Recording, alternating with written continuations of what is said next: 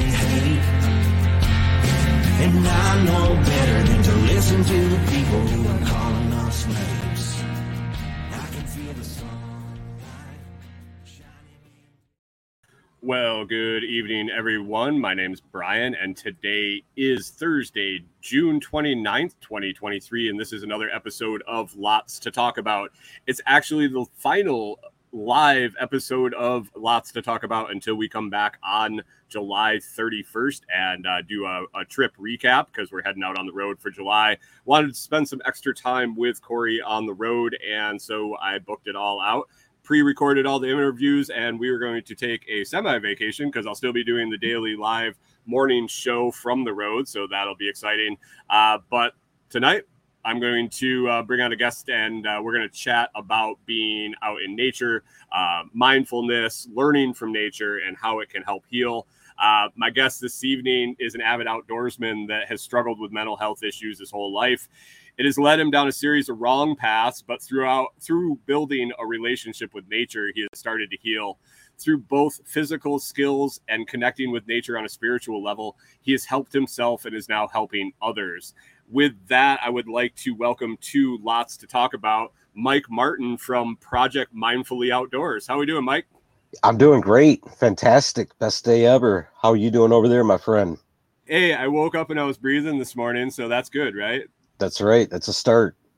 It every day when you wake up and you can just try to make it a new one. I thought that was that's always a good thing. So I kind of threw out a lot about you there, but if you want to introduce yourself, if you got anything else to add to that, I brought you on. Kind of want to talk about your journey, where you've ended up and what you got going on. But man, tell us about Mike Martin. Well, let's see. Like you mentioned, I'm an avid outdoorsman.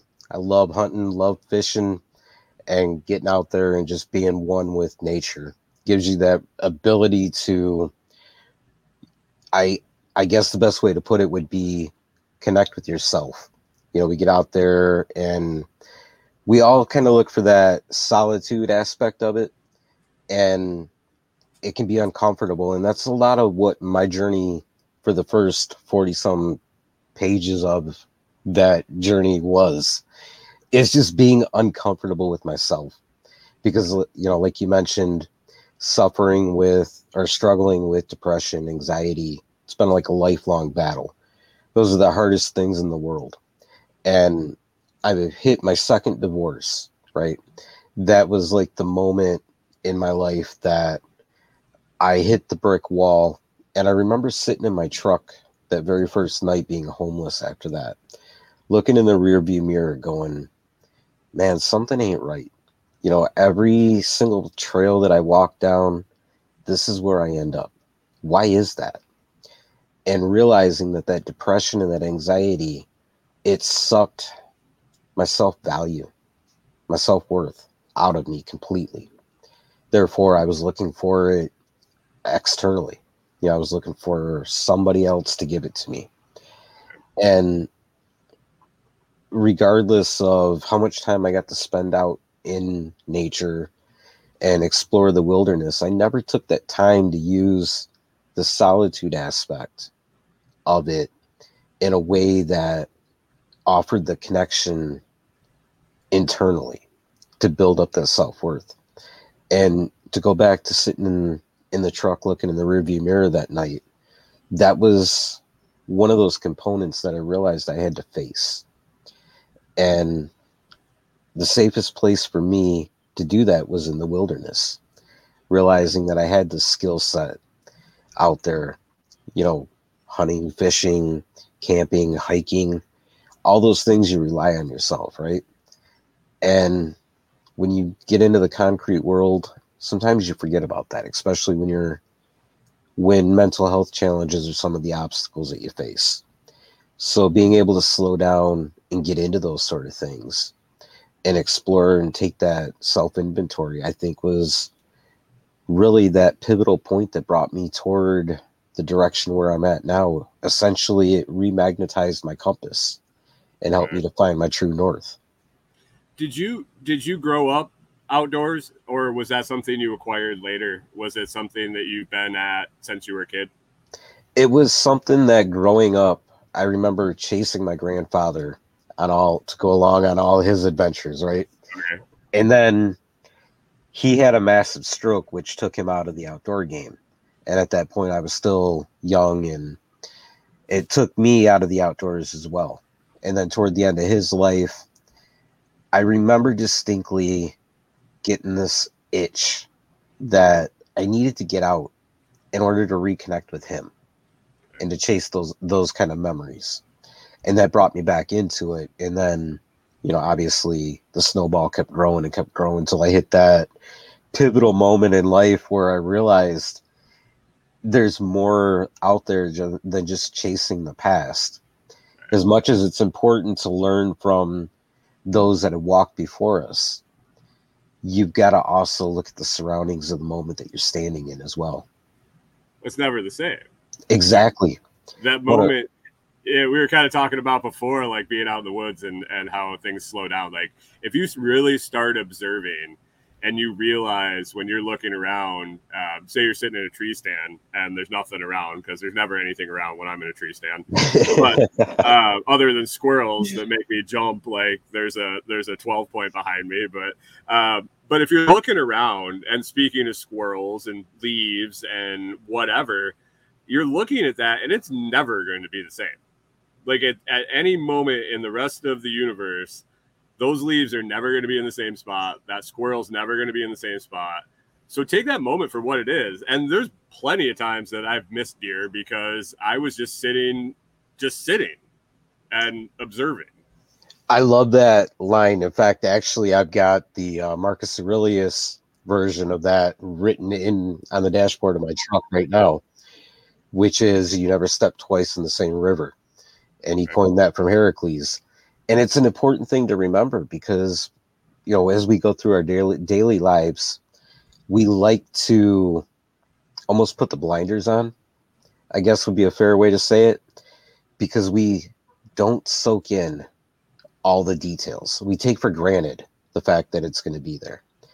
And, honestly, along my journey, obviously anxiety has been a huge part of that. And I feel like from personal experience, the anxiety is one of those crayons that kind of writes over the idea of really soaking in the moment, because you want to jump from one to the next. And to the point about sitting in a tree stand, there was a experience actually just this last season where it was the height of the rut and it was cold.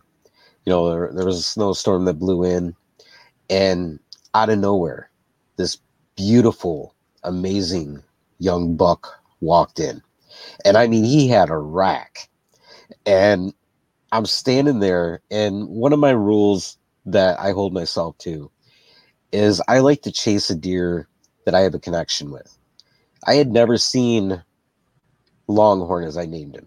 I had never seen him before. Therefore, I wasn't going to shoot him. But granted, it's like, almost 0 degrees outside with the windshield, snow pouring down, and here he is just taunting the living hell out of me. And I'm thinking to myself, I call myself a hunter. I'm standing up here in this tree blind, and I'm not shooting. What the hell am I doing out here, right? And then I get this thought in my head. I get this taste of deer medicine, which, for those of you that aren't familiar with animal totems, if you look at a situation with an animal, for example, going about the course of their day, the course of their actions, why they're here, and realizing that they don't live in a story. They don't have the ability to write a narrative around a situation the way that we do. And for Longhorn to be standing there in the middle of the day because it was breeding season, he had a mission and a job to do. His defenses were down. In a normal every other day, he'd have been hiding at that time of day, right? But because it was the rut, it's his job to get out there and further his species. And when I thought about it in that aspect, realizing that even though he is doing that, in the back of his mind, he knows that he can trust that fight or flight instinct that he has if he gets into a situation. Therefore, when I look at my relationship with anxiety and I think about, even though it's not life and death in reality, in my head, it sure as hell is at the moment. You know, I want to run because there's a coyote coming to chase me down, whatever it is. But if Longhorn can do it in a matter of a life and death situation, if we step outside of those feelings and realize that as a, you know, just like a clock ticks from 1 second to the next, it changes, right? So does our feelings and our emotions and every urge and instinct that we have. They're there for a reason. But if you can step outside of that story, you can achieve furthering whatever it is that you're trying to reach, you know, another step toward your goal, just like Longhorn is out there to further his species. Right. Yeah, and we take advantage of those cycles as hunters. Exactly. But it's great when you can stop and you have, like, I had those rules too. Like, if I saw a doe come out, like, I always waited. Even if I was going to fill the freezer, I would wait to see if she had fawn. Right. Like, that would like just devastate me to shoot a deer early and then have its fawns come out after. Like, I would feel horrible. So there was always that appreciation of what's actually going on, not just it's for me. Like, I have to balance nature too. I had 35 acres. I was managing it to be long-term. You know, I wanted a nice, healthy deer population. And like you, I observed my herd and I took pride in knowing all the bucks and does on that property when I saw them in person. And I like that you set that limit of having that relationship with the animal. I would always hunt early and late. I never rifle hunted. I always bow hunted. I wanted that intimacy with that animal. I didn't feel that it was fair of me to be able to sit 100 yards away and blindside them. Like, I should have to be able to get within that bow range to take that animal. Just my personal, it was just something that I settled on. But I always hunted early. Like, I was in Minnesota, so I was hunting, like, bow season. I would hunt like the middle of September till maybe late October, and then I wouldn't go anywhere near the woods in the rut, basically, because that was always rifle season. But I didn't ever want to be in the woods during rifle season because I didn't want to get shot. And so I would wait, and then after rifle season, I would sit infrequently when it was a nice enough day. Like, I had plenty of meat in the freezer, and I just enjoyed being out there more than actually taking an animal. I wasn't doing it for sustenance because I had a farm full of meat, but I just enjoyed the nature. And those times of year made it easier to enjoy it because I wasn't freezing my ass off, really. Right. I was enjoying the weather. I was enjoying the surroundings, and it wasn't harsh conditions. But you said something earlier about putting blinders on and not being in the moment and observing around you, and that in the concrete world, it seems to happen more. And I think one of the things that really made me think of was jobs, routines. You know, everybody's got their routine. They get up at the same time. They go they have their breakfast. They get in their car. They drive to work. They do their job at work. And it's all programmed. It's all repetitive stuff. Even if the job changes, the cycle is all the same. So you throw up blinders just to make it through the day. You don't have to observe everything. You know what you're doing. Well, you should. I'm not saying you shouldn't, but this is the mindset that you get in when you're in the city or when you're in town, when you're not in nature, is you're functioning on just a routine. And I think once you go out and there is no routine, like, even in nature, when you pattern a deer, it's never exactly the same. That's one thing that I really enjoy about what I do now, is getting the opportunity to take people from the concrete world out into the wilderness, because, you know, they get caught up in those routines, right? And when you get out into the wilderness, man, it's freeing. It's totally different. You know, you get maybe 10 feet from the truck and all of a sudden you don't have a cell phone. those are scary things to people, but when they march through it and they realize, 2 or 3 hours later when we're coming back to the truck, I actually relied on myself. I think is something that really puts not only a smile on their face, but it gives them that confidence that they can add to the routine. And, I think a lot about the aspects of this conversation so far, and it really speaks to the idea of conservation and of stewardship.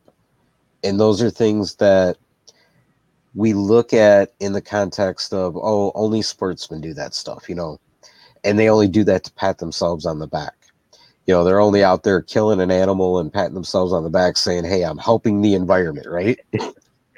However, and this is like where it really became interesting and fun for me, and also very cool, is in those early days, I actually picked up the North American Wildlife Conservation Model. I picked up the document. I started reading really in-depthly and thinking about my footsteps within the concrete world, and then my footsteps in the wilderness.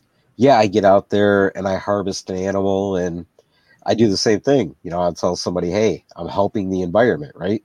I'm also feeding myself and taking part in the circle of life.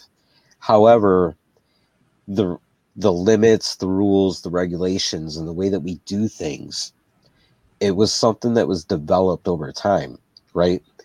If you go back to like the hide hunters and the way that they took out the buffalo, every year they'd kill so many, and then eventually they'd show up in the spot and the buffalo didn't show up as well. And they stopped and looked at each other and said, hey, we're doing something wrong here. Right. We need to go back and correct it. Well, that fundamental idea is one of the things that within our own individual lives, we never really put into context. We make a mistake in our life and we just kind of brush it off. We end up down the line realizing, man, we threw some trauma and some stuff in the backpack that we shouldn't be carrying. I really wish I could go back and do that and fix that. Like the whole what if idea. And I'll give you a great example. I've been divorced twice. My first marriage, I had a daughter that I had lost touch with this beautiful little girl for way too many years. It was always something that haunted me, right? And finally one day, I felt like I was in the right place to go back and correct that. And not only that, was that something that drastically changed my life, but when I look at her, because we built this amazing relationship, right, over the past couple of years, and when I look at her compared to that very first encounter, you can see the benefit that caused for her, how that changed her life. And these are lessons that you can pick up any which way. It doesn't have to be in the wilderness. If you're somebody that likes to sew, for example, or bake, or whatever whatever your hobbies are, bringing yourself back into the moment and realizing what it is that you're fundamentally doing, it opens up the door to all these things that when you're sitting on the couch staring at a TV, you feel like you'll never be able to achieve. Right. Where are you located, actually? I am actually just outside of Detroit, Michigan. Okay, so you're in Michigan. So you dealt with similar weather to me, but isn't it amazing that you said that you can take people out for a few hours and the smiles on their face when they come back to the truck when they realize I did something for myself, I relied on myself, I achieved something new or anything to that effect in 3 hours, dude. Like how amazing is that it can be that quick, and how disturbing is it that we as people in general have lost connection that much that it can be that quick, that you don't need more than a few hours of being in nature to realize, holy shit, I'm really been helpless. It is a very scary and disempowering thing. And I think, it was probably something that really tied into my story, originally, and the way that the depression, the anxiety had that grip. But when you get out there and you start to feel confident because you're relying on yourself, you're doing all the different tasks that it takes to get, not necessarily just to get through, but to really enjoy. It brings you out of this sense of survival mode.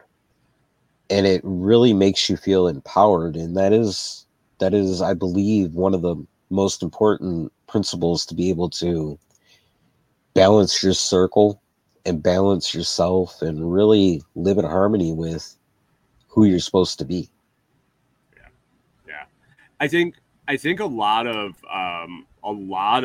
the issues that people have, and I think there's a lot of self-diagnosis of some mental illness is probably not. I think it's more of a reaction to the conditions that were put in. And not that that's not mental illness, but the amazing change that you can see when you remove yourself from all the bullshit, looking at social media. So I have this weird double-edged sword, I want to get away from it, but doing what I do, you kind of have to be in it. Like, that's how you get your message out. That's how you promote yourself. And I may be talking about my life, but I need to put that out there in front of eyes. So dabbling in it and understanding what I think of it. So I'm trying to put out more content that I consume. That's always my goal. It never really happens, but I want to put out more posts than I read in a day. It is what it is. You can have lofty goals, but anyway, getting out of that, that soundbite stuff, the triggers, these social media platforms are engineered to cause that anxiety, cause that attention deficit, the hyperactivity. That is what they're designed to do. And when you turn it off and you just look at a tree or you look at a stream, it's amazing how much that brings you out and how fast it can happen. It really does. And, I can relate completely to that because obviously with my project, getting it out there, you have to have a voice on social media, right? And then when you're doing the kind of work that we do, you do put a very personal spin and a very personal touch on it. You actually put yourself out there. And when I listen to you talk about it, it instantly brings up this idea of how one would go about visually seeing the ability to step back away from it and not absorb it that way. And the idea that comes to mind is the idea of, how the process of filtering water. You're out on the trail and you've got to have water. So you come up to a water source, and whether you're carrying, aqua tablets and iodine, or you're actually building the filtration system, it really helps you to see that you can do the same thing, because you can look at social media. I mean, obviously we have to do it all the time, but not absorbing the personal attack, that personal attack being whatever it is that may be potentially in the water source that you're getting ready to consume. You run it through that filter, and in a perfect world, it removes everything out of that water and it's healthy to drink, right? Well, we're able to do that for ourselves too, but it gets back to that idea of mindfulness, being present and aware of, hey, is this going to be good for me? I know I have to go through and I have to complete this task, but whatever it is that is trying to attach itself to me or make me read and really think about, is it going to be good for me? And, if it's not, there's a great line in the Meditations by Marcus Aurelius that he reminds himself over and over again, you have a right to not have an opinion. You have this right to not even think about what said person writes on social media. Just Yeah. because it's there doesn't mean you have to respond. Doesn't mean you have to even think Are you about sure? Are you sure? He must have wrote that before like social media existed, because it doesn't it. apply now. I'm sure everybody has to reply to everything. Before you move on, my buddy Josh here, he's a good old boy down in Texas and an outdoorsman. He said it's ironic the survival mode and survival training and practice are not the same thing. He was talking about that. You're right. He's never been in the forest and been stuck in his own head. You're always, if you're training to stay alive, always constantly observing. You're analyzing for threats. You're figuring out how to care for yourself for the next minute. You don't have time to be just bogged down and And then he also said that we forget what reality is until we strip away all the bullshit and get out into nature where we came from. It's very true. And I mean, it's very simple, but yet it's this idea that even though it's so simple, it's so damn hard to do, It's like you can lead a horse to water, but you can't stick his head in the river and expect him to drink. He's actually gotta have the desire to do it. And that's where in the concrete world it's so convenient. We've molded the earth to literally serve us. So, sitting on the couch and everything just automatically comes to you is so much easier than lacing up the hiking boots, putting yourself out on a trail, especially, a couple of day hike and adventure, and going through the process. And that's where meditation, I feel like, comes in and becomes this very important aspect that you can utilize within the concrete world. It's great and it's powerful, and it helps you in the wilderness as well, which is a great place to practice and develop it. However, bringing it into the concrete world gives you that ability to build those muscles, to build the muscle memory that when you get in a situation where autopilot takes over, it's almost like, a snap of a finger in the back of your head says, hey, wait a minute, stop. You got to actually be here and experience this stuff. Another great Stoic, Seneca, writes a lot about how it's not the fact that life doesn't have enough time in it, or there's not enough time in the day. It's the fact that we mismanage that one resource, and it's a non-renewable resource. When we walk up and down a street, we almost take that for granted because essentially the lights are on every single night. The food is there in the restaurant every single day. We've got that luxury.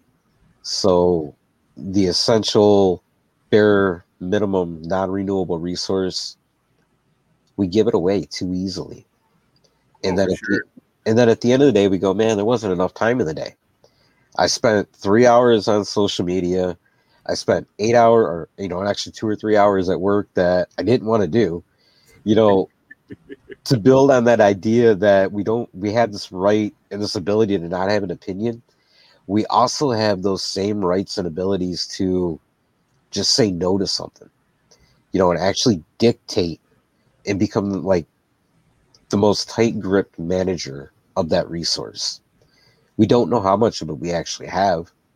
So if you have $30 on your debit card and you've got to hold on to it to pay a bill, you're not going to run to the gas station and grab a bunch of junk food, right? You're going to actually pay that bill.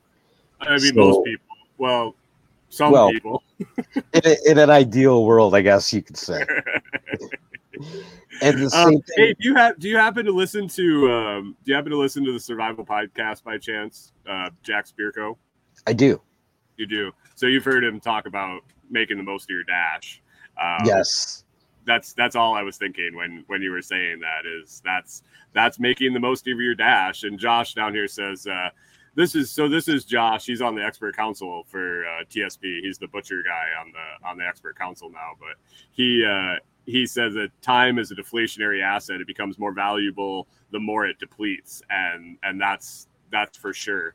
And the problem is you never know when it's going to be gone. You know it's getting less, but you never know when it's going to be empty.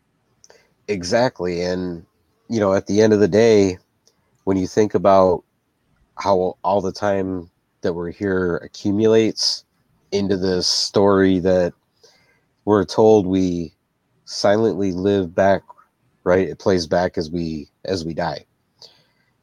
It's better and more fulfilling to be able to look back and have this life that you actually intended and wanted to live. And it gets back to the idea of purpose, right? Mm-hmm. And finding exactly what your purpose is. And this is the kind of stuff that I really enjoy helping somebody explore. For sure. I do a question every morning on my show, and a couple days ago it was what are two things that are still on your bucket list or something like that.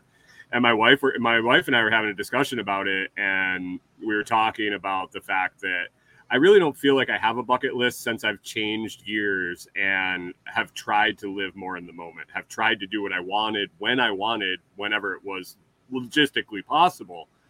But I think that really takes the idea of a bucket list and makes it irrelevant, because if you're living in the moment and you're doing everything that you want to, you're fulfilling that bucket list as you're going.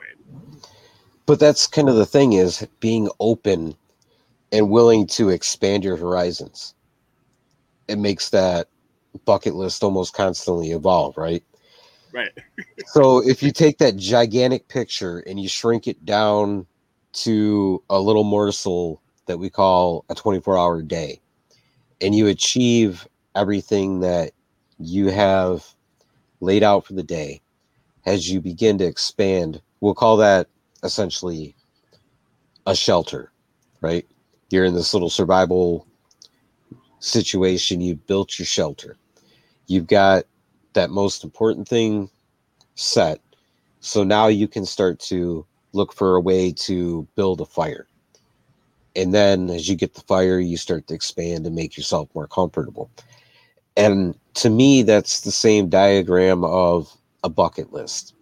Is I've got this primary place I want to be, or thing that I want to experience, but I can't just stand up and jump off a cliff and end up there.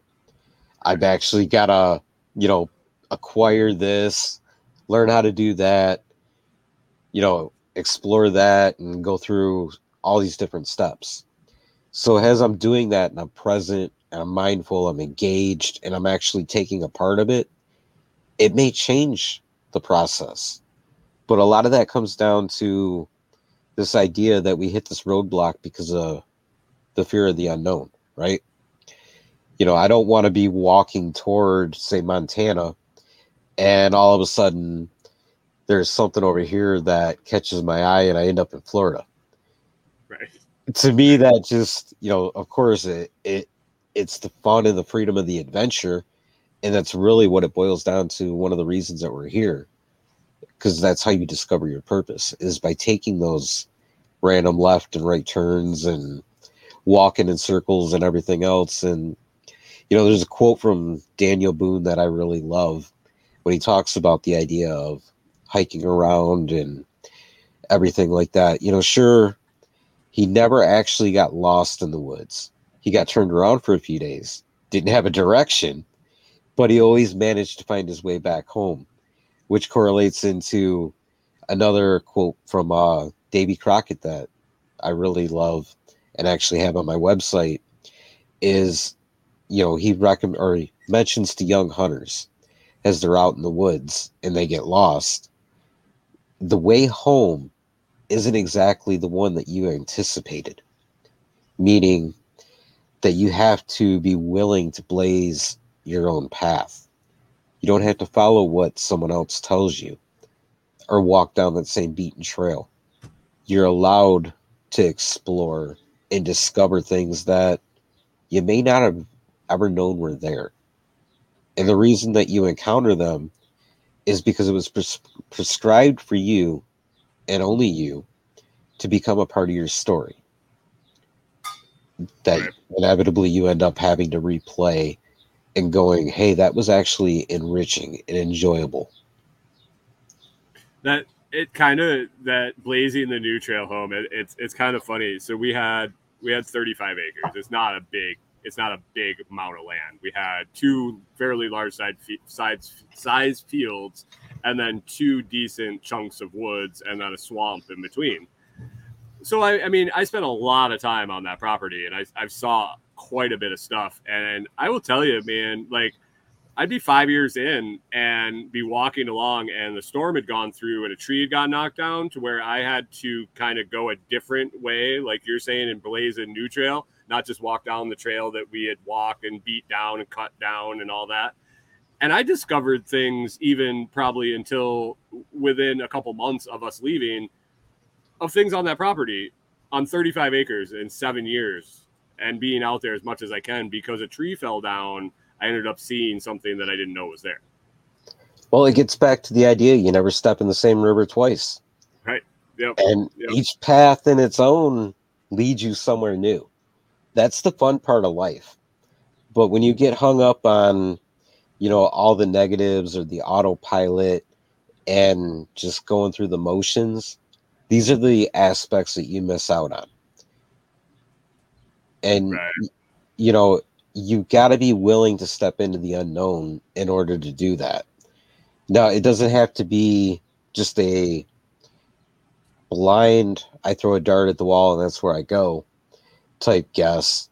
You can actually sit and almost like part of the process of hunting, pull out the binoculars and glass in order to observe, right? You scout out where you're going. You make these calculated kind of risks. And that gets back to being able to assess a situation. And journaling is a very, very powerful tool for that.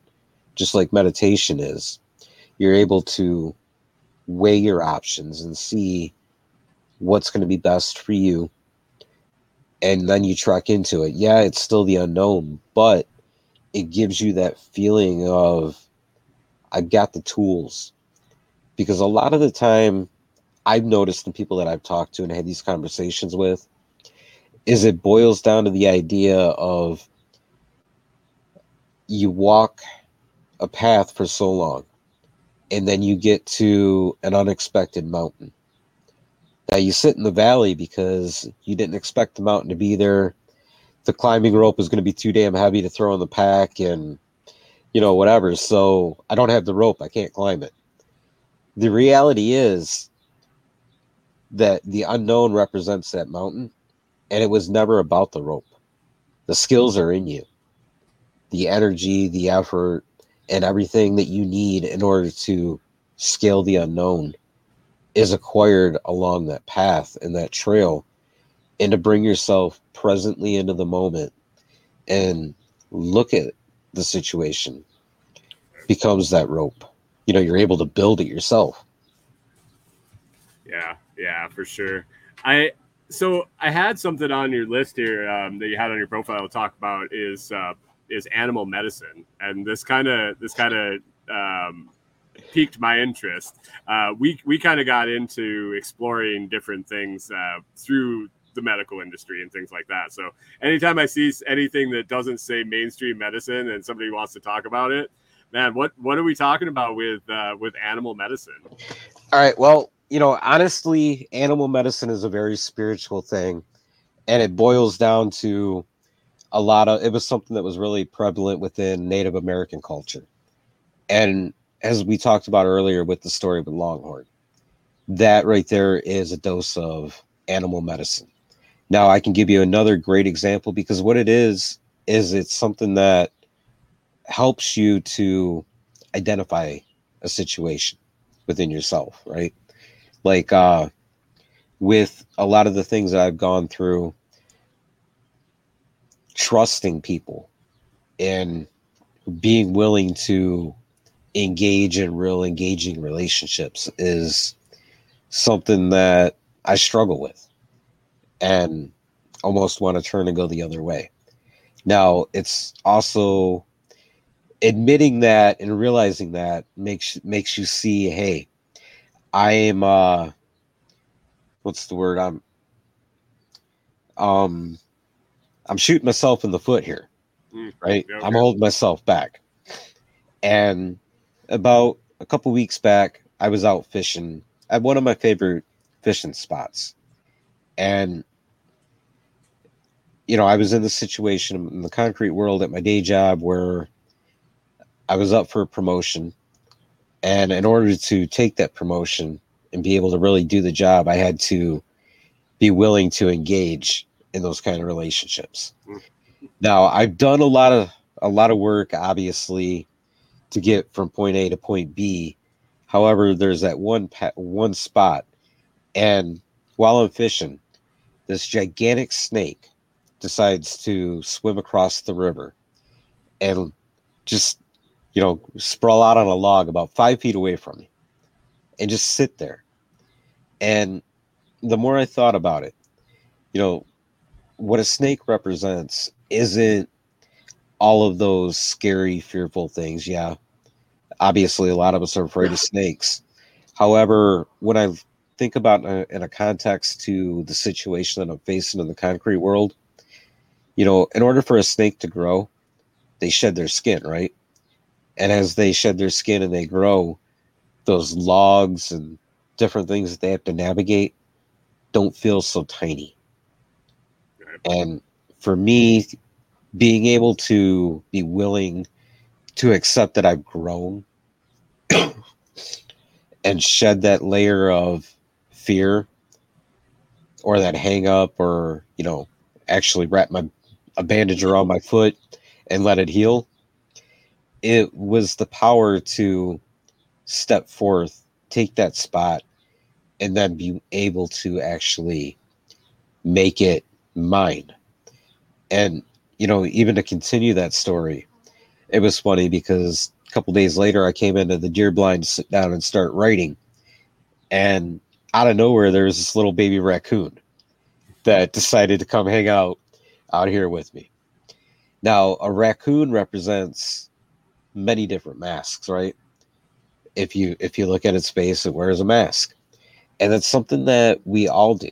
We all try to hide behind these different things because, number one, we're scared of what's behind it. Number two, it's just too much damn work to admit, hey, I got a problem and I gotta deal with it, right?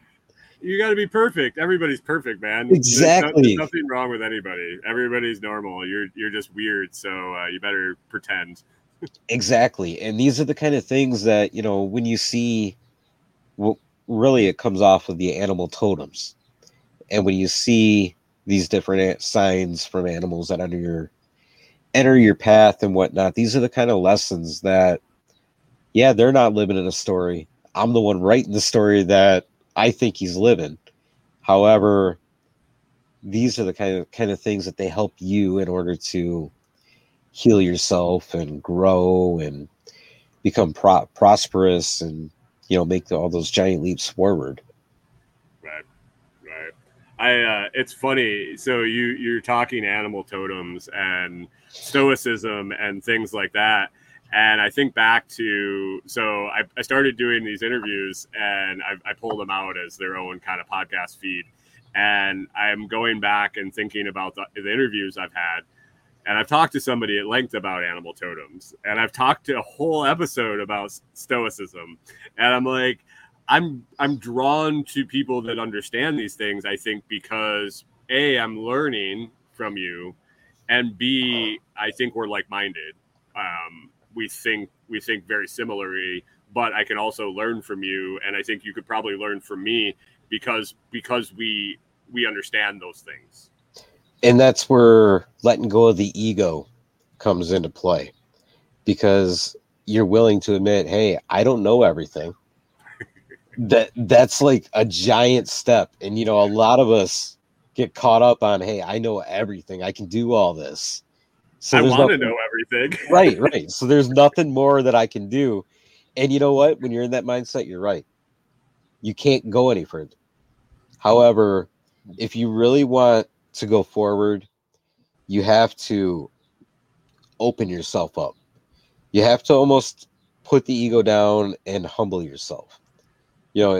It's it's a lot of the idea of embracing the suck factor in life. Because, you run into a situation and you're like, man, sucks. This is stupid. I feel so dumb right now because I don't know that. And guess what? That's okay. Give yourself the grace to say, hey, maybe I didn't know that, but I just learned it now. Yeah. And now I get to add that to my vocabulary. Well, yeah, and I mean, I think you were saying embrace the suck too. Is like there's shitty things you have to do in life, man. Yes. It is. It like there is shitty stuff. I'm never going to take some child and look at them and say your life is going to be peaches and cream. You're never going to have to deal with anything shitty. Life sucks. It really does. Like, I think about the fact, like, if I wasn't in the world and like I'm trying to like dip out of the world, like my wife and I are kind of like we kind of network with our own people. We're traveling around in the RV, we're doing things different, but I look at people that are in that like cocoon of that we talked about in the concrete world and how fragile they are and how they look at something and just lose their mind because it's the most horrible experience they've ever had. And then I think about the fact that I live in an RV. I've put myself in this situation. I'm not saying, feel bad for me or anything, but we do things a little harder than need be. I have 3 St. Bernards and a 35-foot travel trailer with everything I own. We do things a little harder than need be.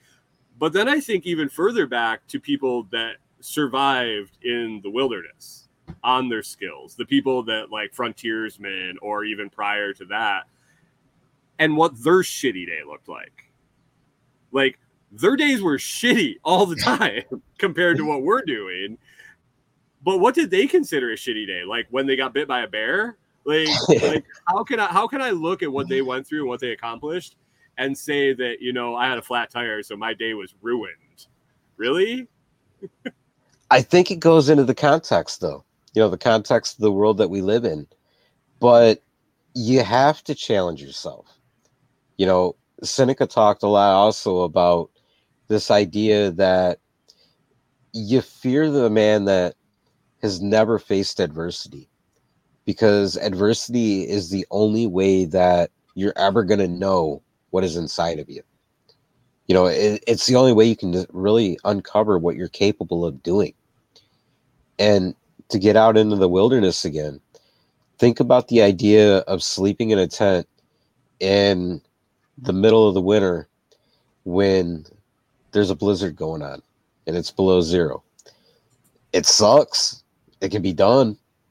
But guess what? You're going to learn so much about yourself and resilience that when you come back into the real world and you face, man, I'm on the freeway, my tire just blew. I got this. That confidence level, right? And No, go ahead. So adversity, you're saying adversity causes you to really find out what you're made of. And all it made me want to say is how many stories have you heard people that said, I didn't have any other thing I could do and I made it work. I was down to my last $100 in the bank account and I made my business work. Or I came up with this idea when I had no other choice. It's when people's backs are against the wall and they're facing adversity and they're willing to tackle that, that's when things flourish. People don't grow as much when it's like, oh, okay, well, I could do a little better or I'll be okay. Like things happen when it needs to happen and you really are willing to tackle that.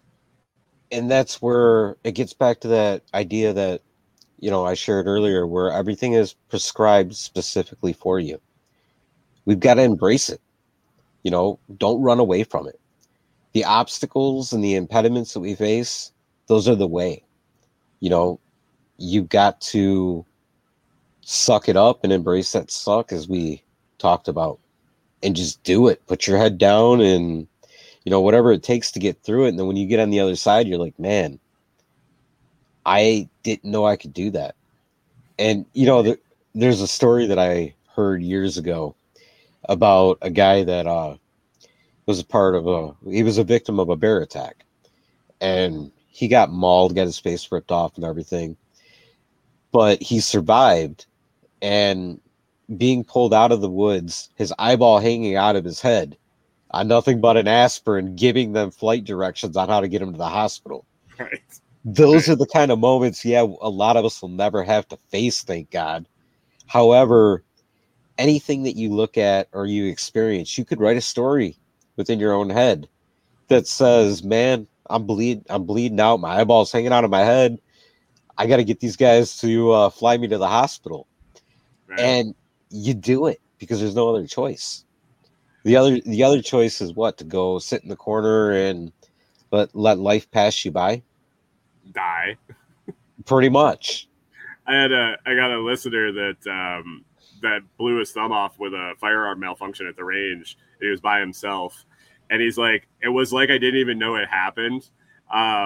He applied a tourniquet. He got it. He had safety training. He had survival training. He had all the training, and he just went into automatic mode, drove himself to the hospital, and then realized, holy shit, I blew my finger off. He's like, but it was just like instant, and that trauma and that shock. And if he hadn't gone through those motions, I don't think it would have happened. But yeah, those moments, and you go, what would I do?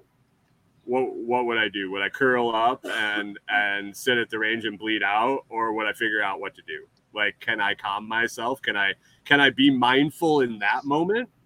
Like, that's the ultimate goal, is in that amount of adversity, be able to be mindful, be able to be in that situation and slow everything down.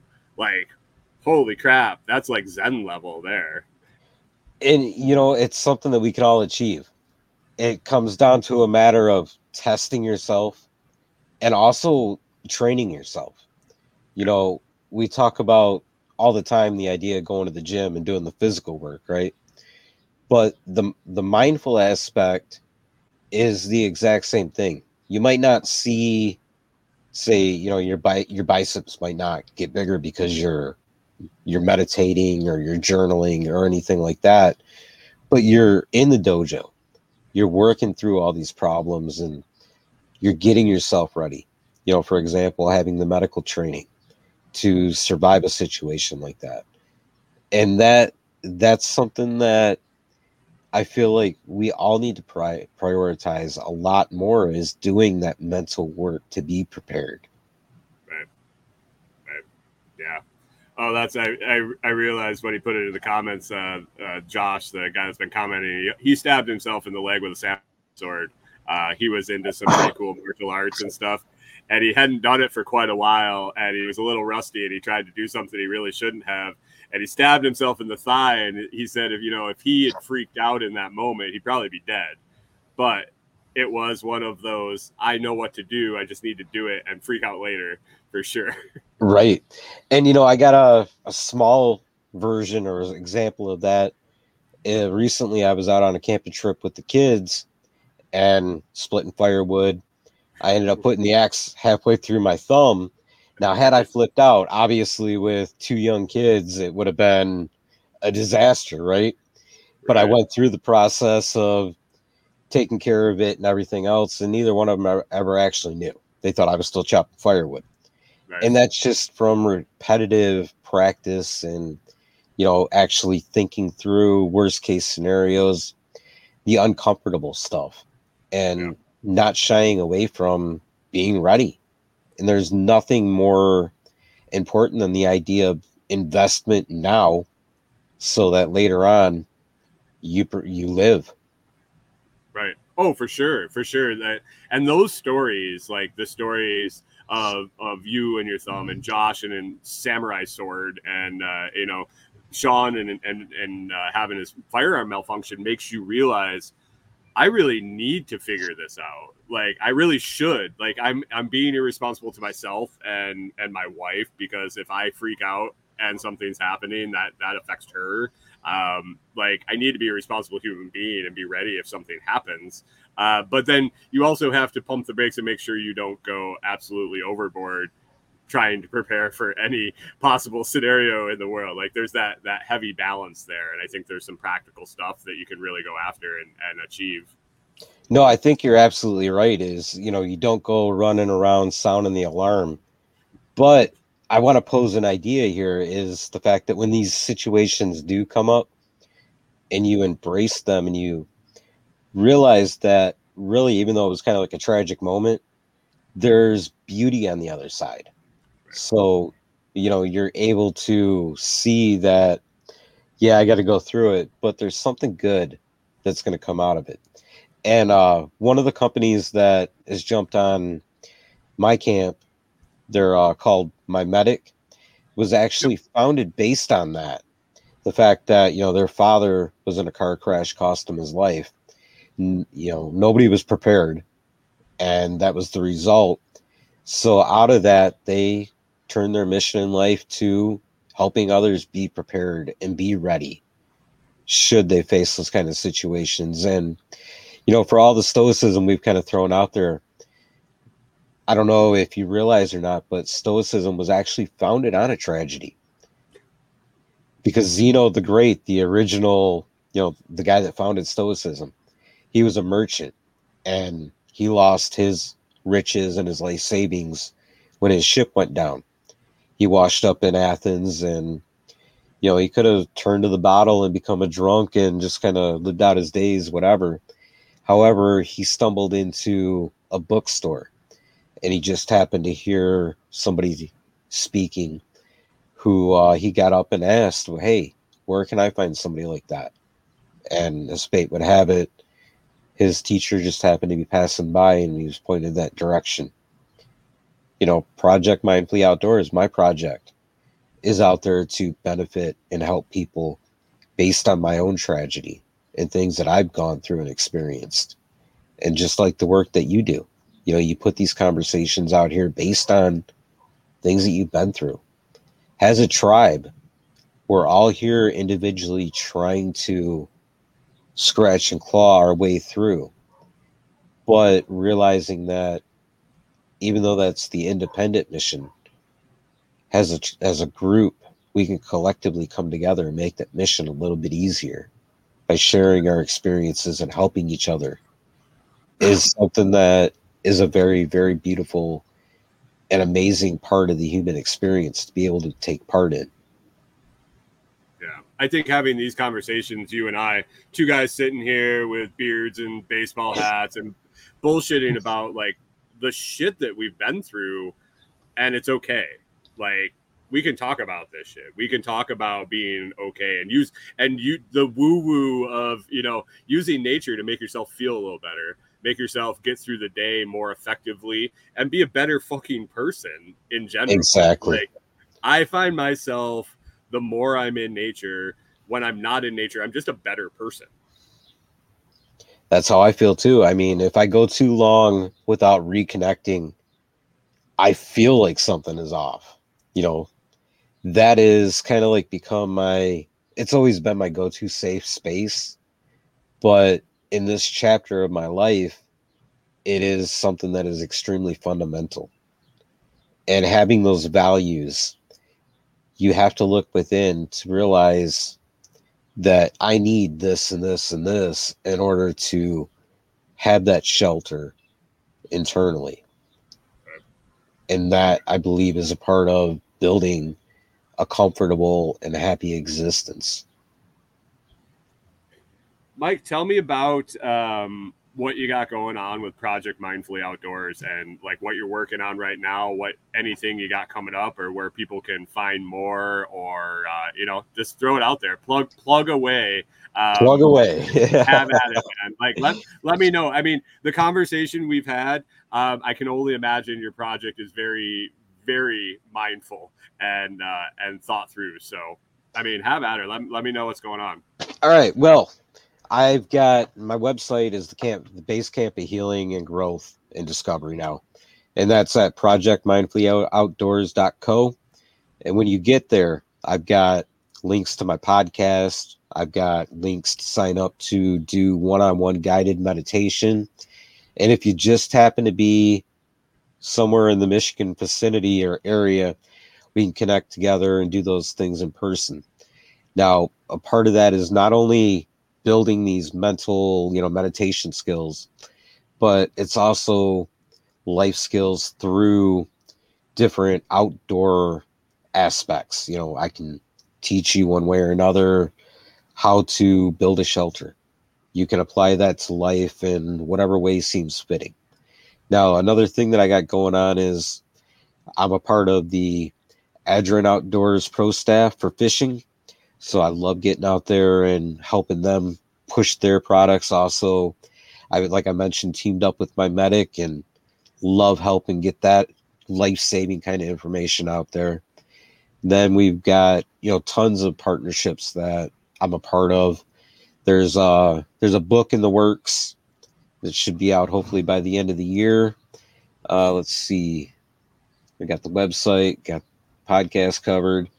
Got there's so much going on right now. It's crazy. It sounds like my life. Somebody, I was on somebody else's show and they asked me, well, what do you got going on? I was like, well, which day? Exactly. Which hour of which day? Exactly. And to me, these kind of conversations aren't about selling the stuff. If it interests you, awesome. I'd love to help you out. But to me, it's about giving the... Sorry, man.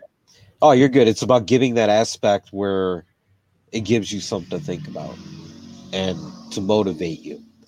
And that's really what Project Mindfully Outdoors is all about, is getting out there and building that progress and discovering. Nice.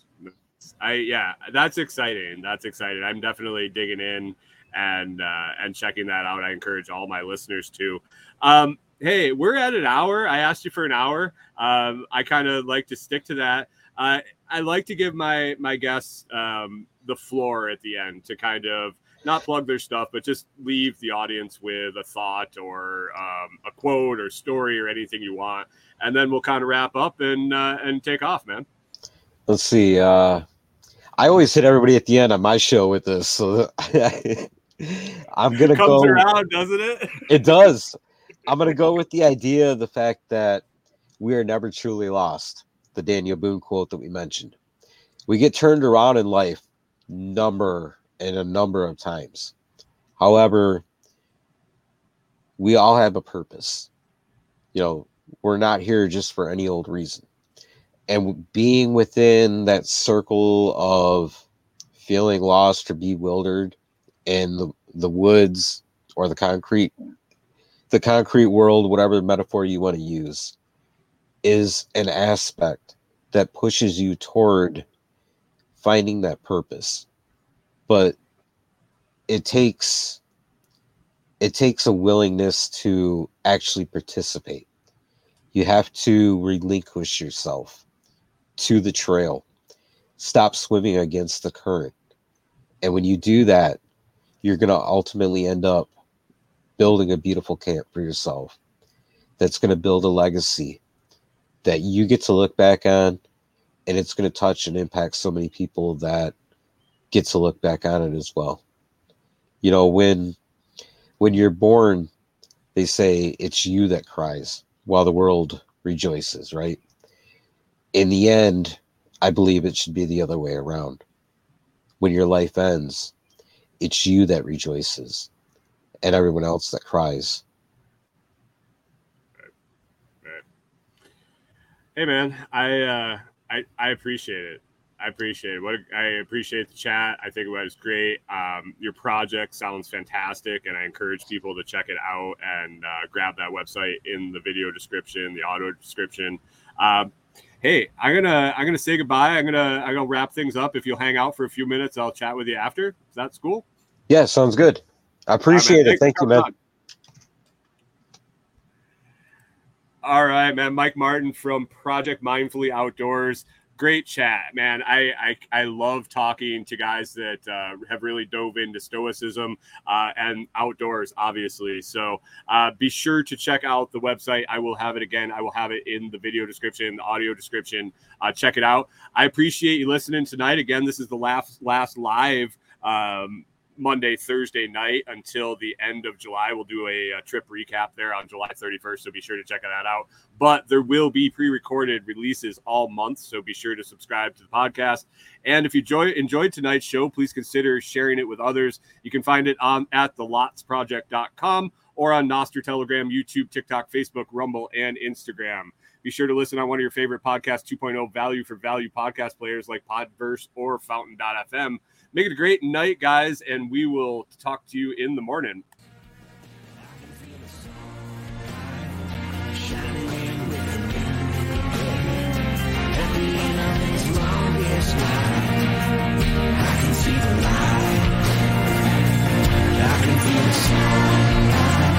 Shining